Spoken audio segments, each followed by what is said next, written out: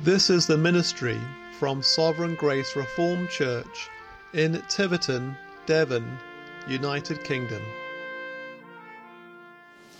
Our reading this evening is 2 Timothy and chapter 2. 2 Timothy and chapter 2, and we commence at verse 1. 2 Timothy 2, commencing at verse 1. Thou therefore, my son, be strong in the grace that is in Christ Jesus. And the things that thou hast heard of me among many witnesses, the same commit thou to faithful men, who shall be able to teach others also. Thou therefore endure hardness as a good soldier of Jesus Christ. No man that warreth entangleth himself with the affairs of this life, that he may please him who hath chosen him to be a soldier. And if a man also strive for masteries, yet is he not crowned, except he strive lawfully. The husbandman that laboureth must be first partaker of the fruits.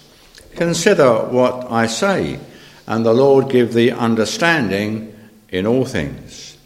Remember that Jesus Christ of the seed of David was raised from the dead according to my gospel, wherein I suffer trouble as an evildoer, even unto bonds, but the word of God is not bound.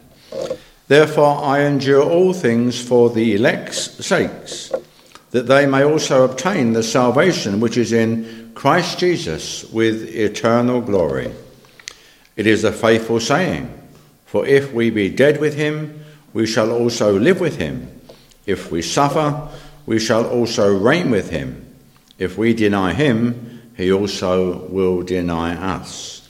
If we believe not, yet he abideth faithful. He cannot deny himself.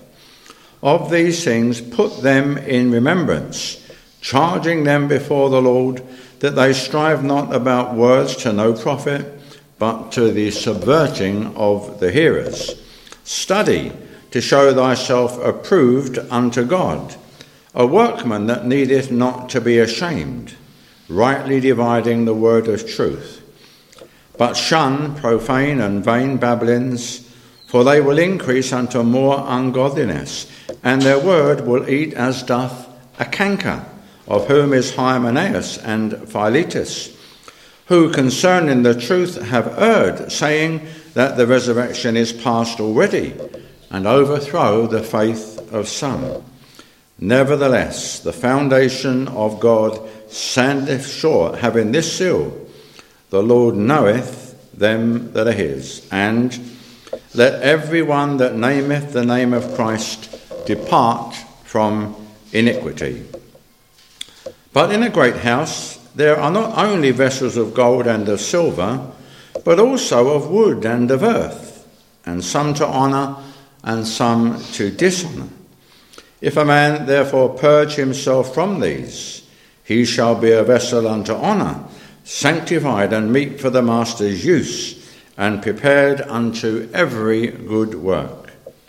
Flee also youthful lusts, but follow righteousness, faith, charity, peace with them that call on the Lord out of a pure heart. But foolish and unlearned questions avoid, knowing that they do gender strifes.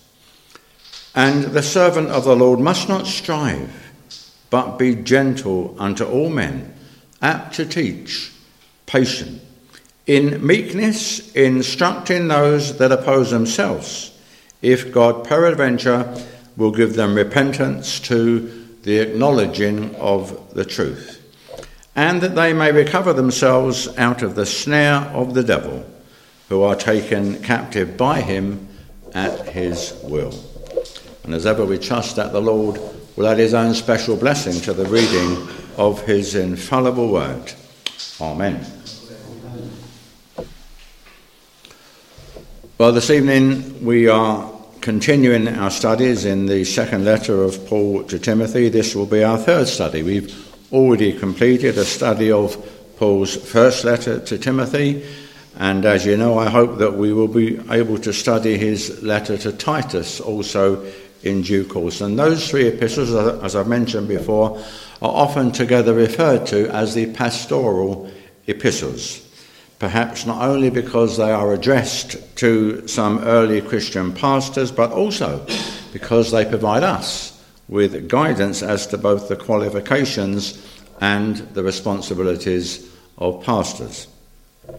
We know that both Timothy and Titus were Paul's sons in the faith, and that they both had pastoral responsibility. Timothy at Ephesus and Titus on the island of Crete. And as mentioned before, Paul wrote to them with the intention of helping them to ensure that what took place in the churches for which they were responsible would be acceptable in God's sight.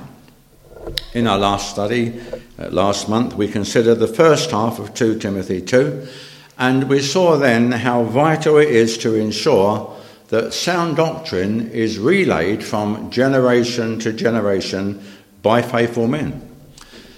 We also saw how believers are to be like good soldiers, enduring hardness for the sake of him who has enlisted us into his army. We also saw how we are to be like trained athletes, striving lawfully, meaning that we live our lives in accordance with God's standards. And ministers can also regard themselves as husbandmen, men who have to labour in the Lord's service, but who will be rewarded for that labour. And Paul urged Timothy to commit these examples to memory, so that he might be helped when the going got tough. Now Paul, was in prison, and he was, as it were, an example to Timothy of the price that might have to be paid for faithful service to Christ. Paul was determined to endure whatever came his way for the sake of the gospel.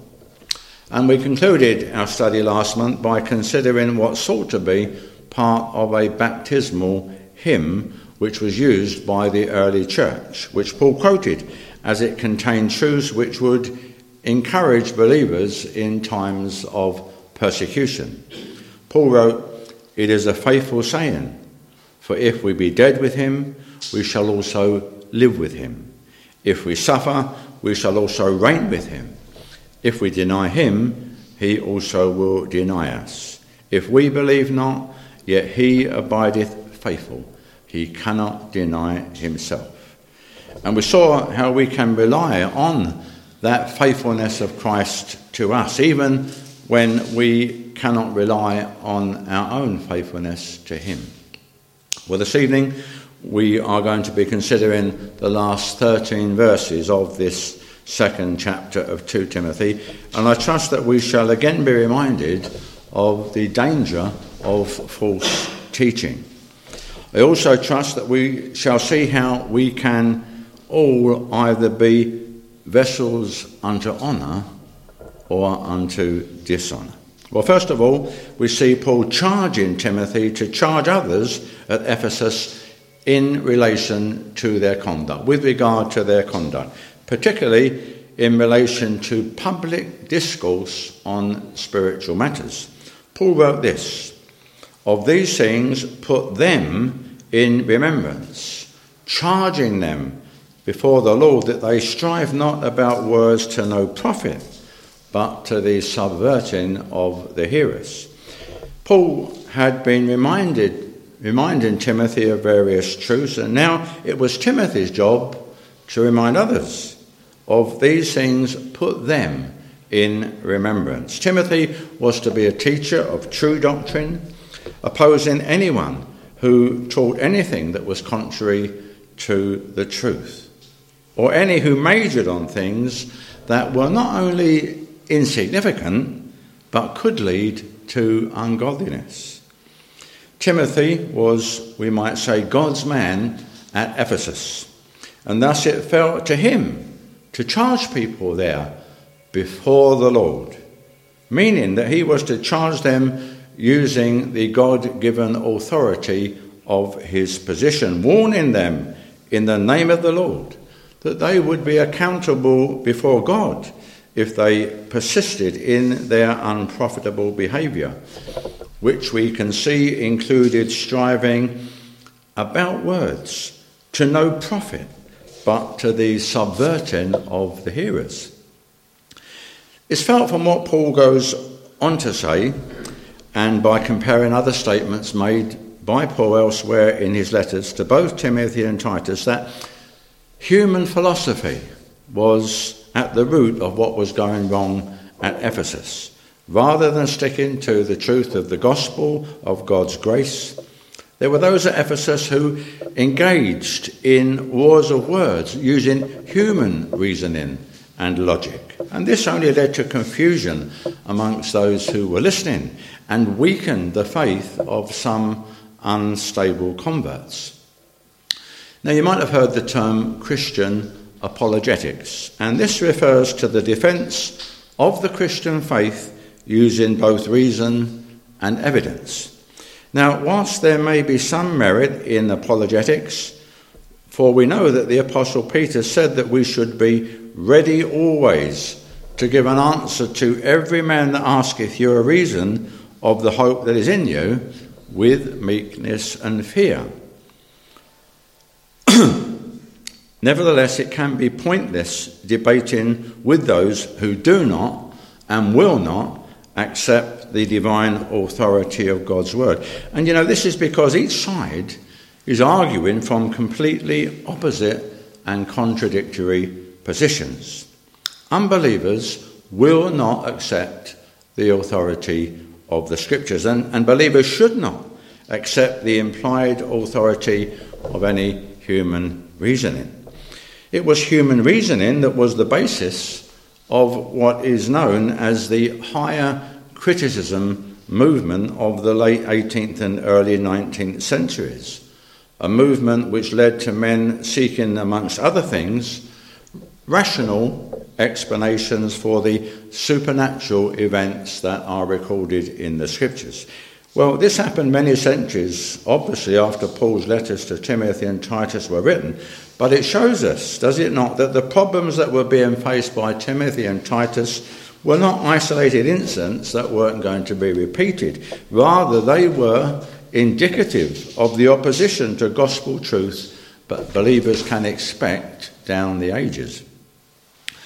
Now, we see that Paul urged Timothy to be diligent in his ministry, for he wrote this: "Study to show thyself approved unto God, a workman that needeth not to be ashamed, rightly dividing the word of truth."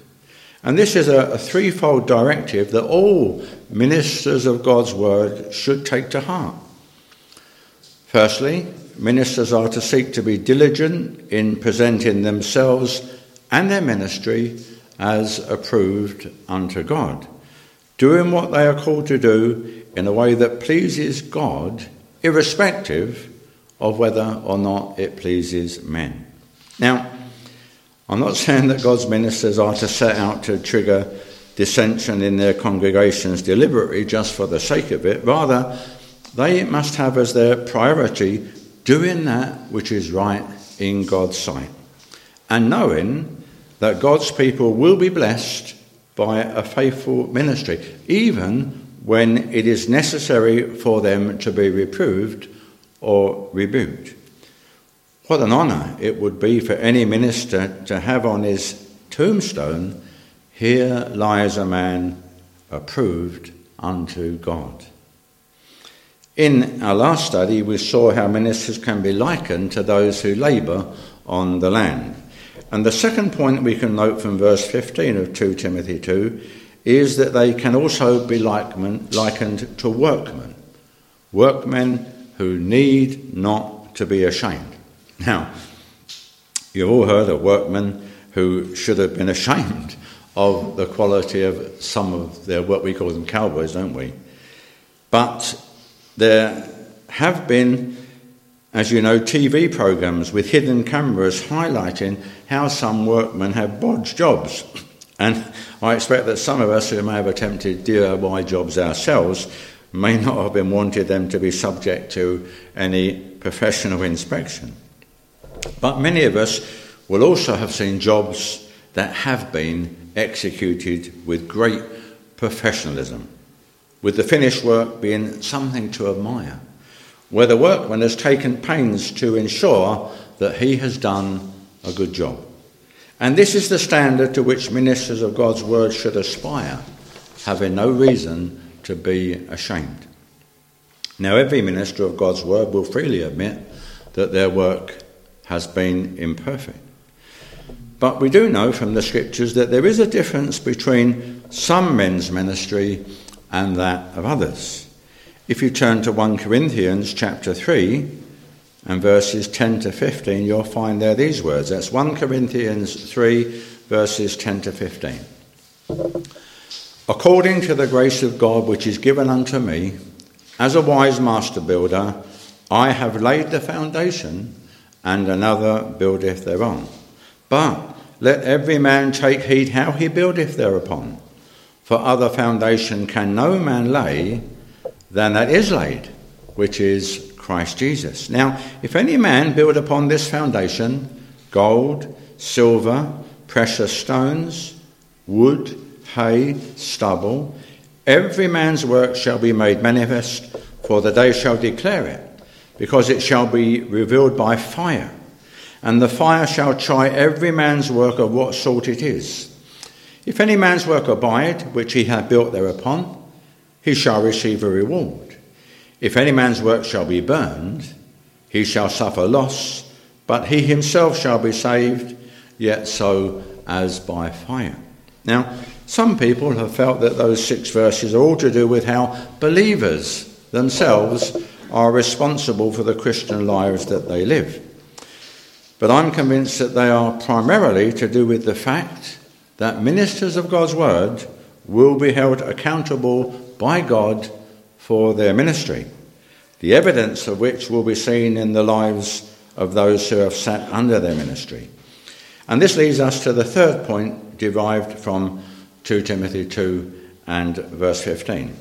Timothy was ever to be rightly dividing the word of truth, which means that he was to accurately expound the scriptures. Now, the Greek word translated here rather as rightly dividing is a word often used to describe the cutting of a straight road through difficult terrain. And so someone who actually expounds the scriptures will guide the people of God through the scriptures, not being deflected to engage in side issues, in unnecessary and unhelpful debate.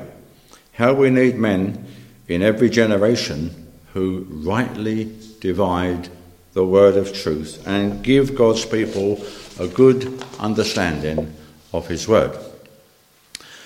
Now, you will have noticed that I have equated the word of truth with the scriptures as a matter of course, since there is nothing else that fits that description so uniquely. Our Saviour, in what has come to be known as his high priestly prayer, said this: "Sanctify them through thy truth. Thy word is truth." Thy word is truth. And if we ever need to judge the truth of something, then it must be compared with the yardstick of the scriptures.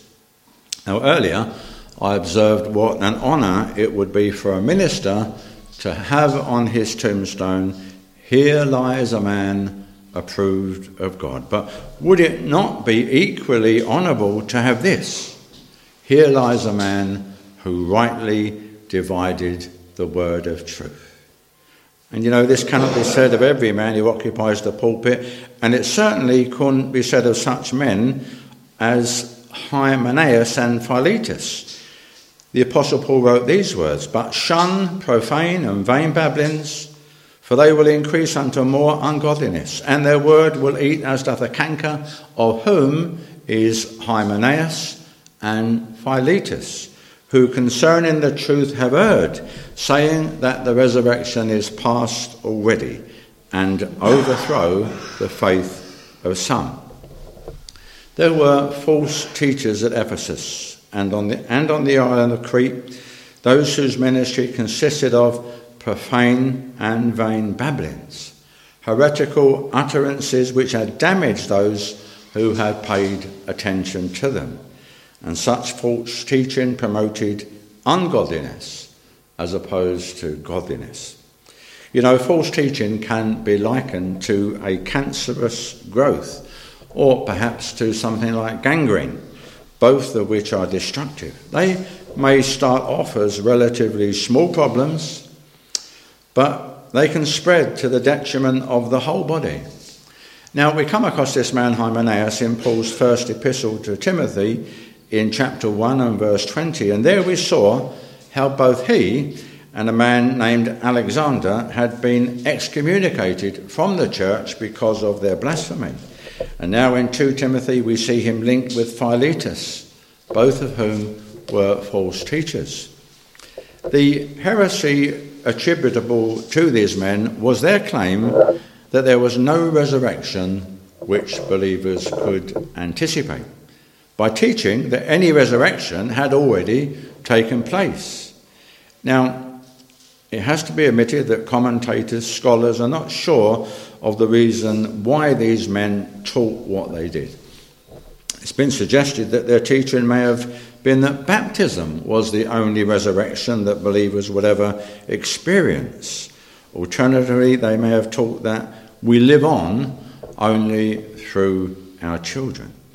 Whatever the basis of their false teaching may have been, it had a detrimental effect, since we're told how it overthrew the faith of some. Now, the resurrection of the dead is a fundamental doctrine of the Christian faith.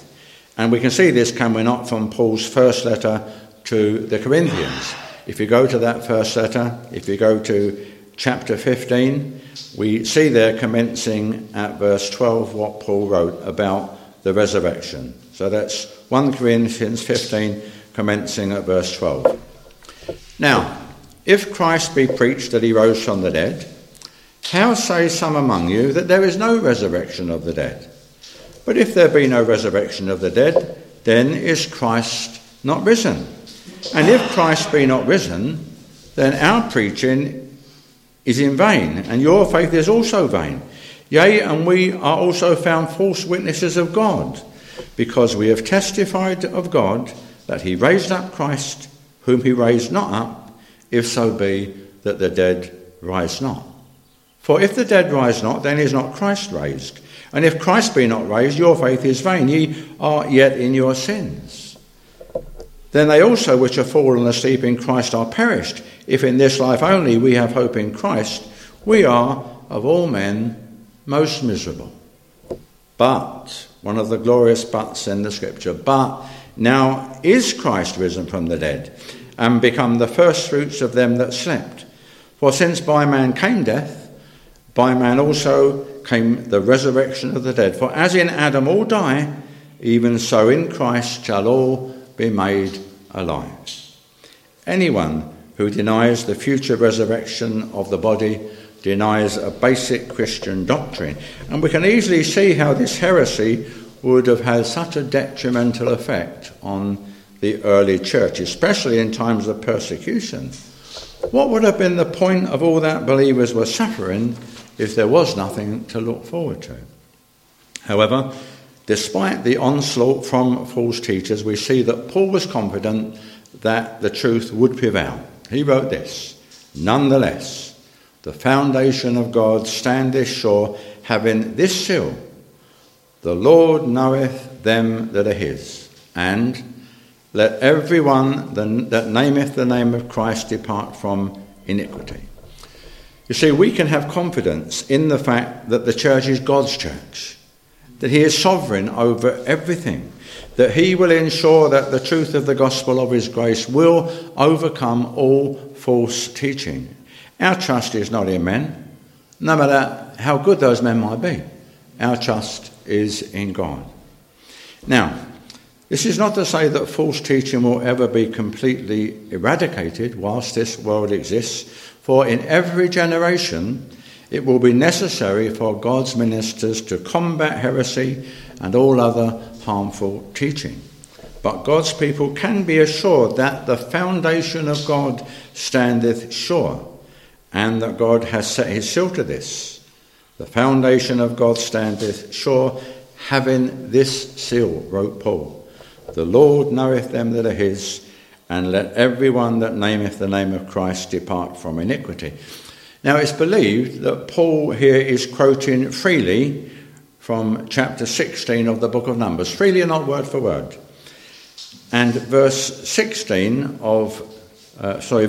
of Numbers 16 has this record, as how Moses spake unto Korah and unto all his company, saying, even tomorrow the Lord will show who are his and who is holy, and will cause him to come near unto him, even him whom he hath chosen will he cause to come near unto him. The Lord knows who his true people are, and he also knows those whose hearts are against him. Just as in the Old Testament dispensation, God knew that Korah and his associates were rebels who deserved divine punishment, so he was well aware of the wickedness of Hymenaeus and Philetus in the New Testament dispensation. And Numbers 16 and verse 26 tells us this, that Moses spake unto the congregation, saying, depart, I pray you, from the tents of these wicked men, and touch nothing of theirs, lest ye be consumed in all their sins. And later on in Numbers 16 verse 22, we see that all those who never separated themselves from the rebels perished also. The Lord knoweth them that are his, and can we not take great comfort in that fact? The Lord Jesus said, my sheep hear my voice, and I know them, and they follow me, and I give unto them eternal life, and they shall never perish, neither shall any man pluck them out of my hand. We can rest assured that the Lord knows who his true people are, and who they are who only purport to be his people. Now, in the church, you may often find a mixture of believers and unbelievers. Certainly that's likely to be the case in some of those very big churches. And we may not be able to positively identify all those who belong to God and those who are outside of Christ. Paul wrote these words, but in a great house there are not only vessels of gold and of silver, but also of wood and of earth, and some to honour and some to dishonour. Now, one well-known commentator is on record as saying that all the vessels mentioned here represent believers, some of whom are living honourably, but also others whose Christian lives are dishonourable. Well, he's entitled to his view, but you see, I cannot see that that can be so, particularly when you consider that Paul has just been referring to men associated with the church who were subverting the faith of others with their heretical teaching. I feel sure that Paul is using the analogy of different containers in a house to show us that not everyone who goes to church is necessarily a true believer. Indeed, and it's sad to say this, some churchgoers seem to be outright enemies of the truth. Now, we know from the Gospels, do we not, that situations can arise where it can be difficult for us to distinguish those who are true believers from those who are not. Consider, first of all, the parable which we find in Matthew's Gospel, in Matthew chapter 13, commencing at verse 24. Another parable put he, that is the Lord Jesus, forth unto them, saying, the kingdom of heaven is likened unto a man which sowed good seed in his field, but while men slept, his enemy came and sowed tares among the wheat and went his way. But when the blade was sprung up and brought forth fruit, then appeared the tares also. So the servants of the householder came and said unto him, Sir, didst not thou sow good seed in thy field? From whence then have it tares? He said unto them, An enemy hath done this. The servants said unto him, Wilt thou then that we go and gather them up? But he said, Nay, lest while ye gather up the tares, ye root up also the wheat with them. Let them both grow together until the harvest. And in the time of harvest I will say to the reapers, Gather ye together first the tares, and bind them in bundles to burn them, but gather the wheat into my barn. Now, what might not be very obvious just from the reading of that passage is that it can be very difficult to tell the difference between wheat and tares, since they can appear very similar. And did you know also that in the Middle East it can also be very difficult to distinguish between sheep and goats, as they look so similar? In Matthew 25 and verses 31 to 34 we're told this: "When the Son of Man shall come in his glory, and all the holy angels with him, then shall he sit upon the throne of his glory. And before him shall be gathered all nations, and he shall separate them one from another, as a shepherd divideth his sheep from the goats. And he shall set the sheep on his right hand, but the goats on the left. Then shall the king say unto them on his right hand, Come, ye blessed of my Father, inherit the kingdom prepared for you from the foundation of the world." Now, some people have believed that it should be quite easily to tell the difference between wheat and tares in a field and between sheep and goats, but it's not as simple as it might seem. I've been to Israel a couple of times, and they haven't got the woolly sheep that we've got in this country. They look like goats. It's very difficult to tell them apart. And so it won't be until the day of judgment in some cases that we will know for certain where some people really stand, as is apparent from the parable of the tares. But the question that we need to ask ourselves in the meantime this evening is this: are we sure where we stand? Now, coming back to our passage, what did the apostle mean when he spoke of people purging themselves? He said, "If a man therefore purge himself from these, he shall be a vessel unto honour, sanctified and meet for the master's use, and prepared unto every good work." And by this he surely meant that if a man steers clear of men such as Hymenaeus and Philetus, and refutes their heresies, he would be considered a vessel unto honour. We are to shun the defiling company of those in gross error, lest we ourselves become tainted by their polluted teaching.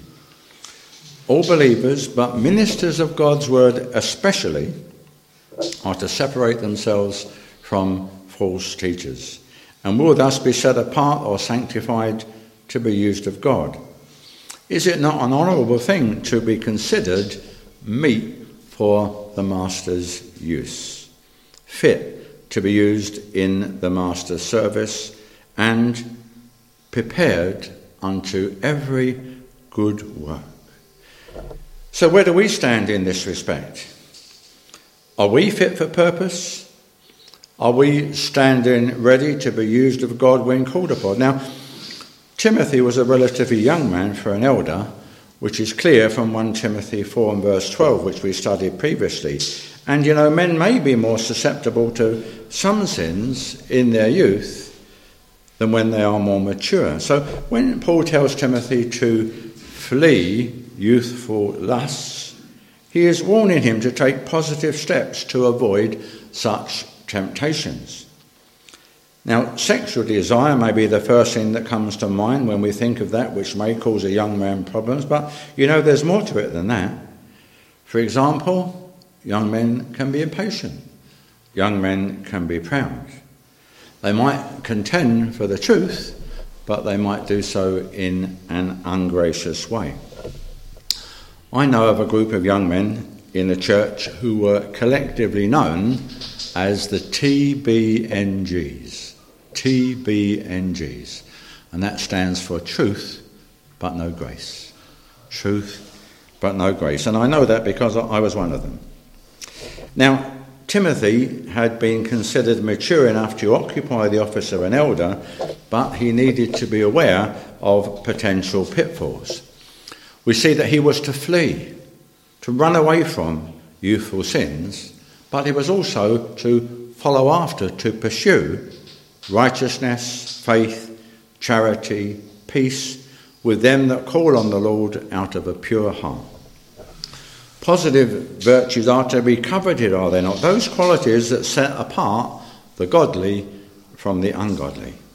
Righteousness based upon the word of God, faithfulness to God, to his word, and to the people of God, self-denying love towards others, and a heartfelt desire for harmonious relationships with us. Are these not qualities to be sought after?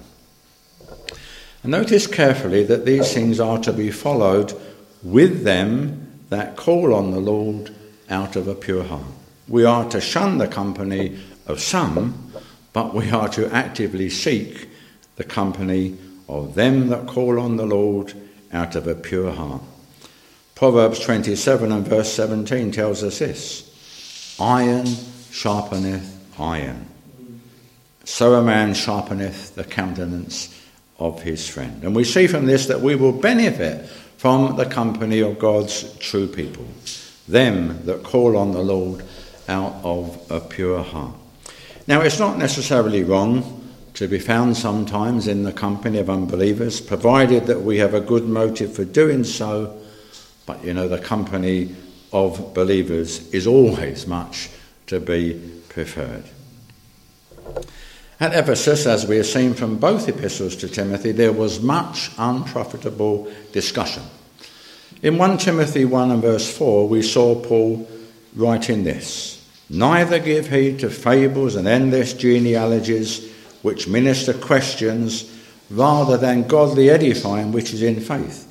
And already this evening we've seen the folly of striving about words to no profit, but to the subverting of the hearers, and of how we must shun profane and vain babblings, for they will increase unto more ungodliness. And Paul continues in this vein when he writes this to Timothy: but foolish and unlearned questions avoid, knowing that they do gender strifes. You see, there are some things that are not really worth much discussion, especially if we can foresee that such discussion may only cause trouble. We shouldn't major on minors, as someone once said. Now, as I've said before, this doesn't mean that we are to avoid difficult questions. But it does mean that such matters are only to be addressed when it serves a worthwhile purpose. What purpose, for example, can be served by a debate as to how many angels could dance on a pinhead, or such like? In chapter 3 and verse 9 of his letter to Titus, we see that Paul wrote this: but avoid foolish questions and genealogies and contentions and strivings about the law, for they are unprofitable and vain. So we need to ensure, do we not, that all our conversation remains profitable. Unnecessary controversy is to be avoided, particularly by those who lead God's people by example. Paul wrote these words: and the servant of the Lord must not strive, but be gentle unto all men, apt to teach, patient, in meekness instructing those that oppose themselves, if God peradventure will give them repentance to the acknowledging of the truth, and that they may recover themselves out of the snare of the devil, who are taken captive by him at his will. Now, leaders of God's people are to be like their Saviour, as we see him described in Matthew chapter 12, commencing at verse 18, which read thus: behold my servant, whom I have chosen, my beloved, in whom my soul is well pleased. I will put my spirit upon him, and he shall show judgment to the Gentiles. He shall not strive, nor cry, neither shall any man hear his voice in the streets. A bruised reed shall he not break, and smoking flax shall he not quench, till he send forth judgment unto victory, and in his name shall the Gentiles trust. The Lord Jesus himself said, learn of me, for I am meek and lowly in heart. And humility should be one of the hallmarks of God's ministers. In their ministry, they will encounter opposition, sometimes very unpleasant opposition. But they are to deal with such opposition gently and graciously. They are to communicate God's truth to others in an effective manner, with forbearance, with humility, seeking to instruct in righteousness those people who, because of erroneous thinking, oppose themselves, being, as it were, self-condemned. It may be that God will use the wise instruction of his ministers in granting a change of heart to those previously in error, so that those who once opposed the truth may do so no longer.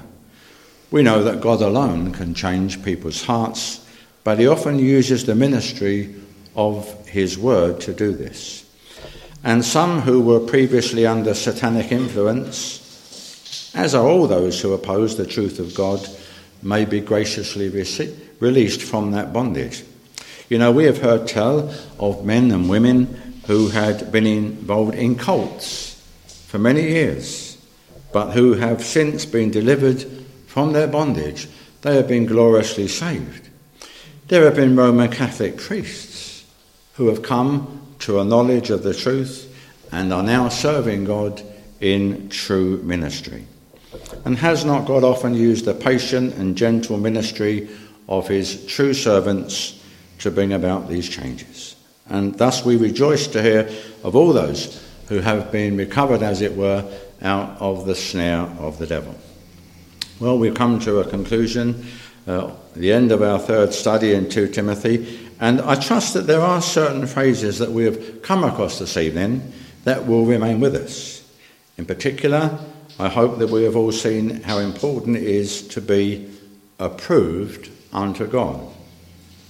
I hope that we will all desire to be workmen who need not to be ashamed. And I hope that we will highly esteem those who rightly divide the word of God, those who oppose false teaching. And I trust finally that we have also seen how we all ought to be vessels unto honour, meet for the master's use, and prepared unto every good work. Well, may the Lord help us to be such vessels. Amen.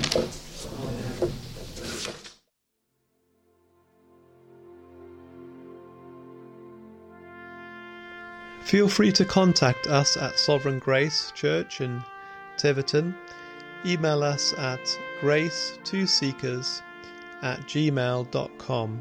That's grace2seekers@gmail.com. Alternatively, you can visit our website at www.sovereigngracereformedchurch.co.uk.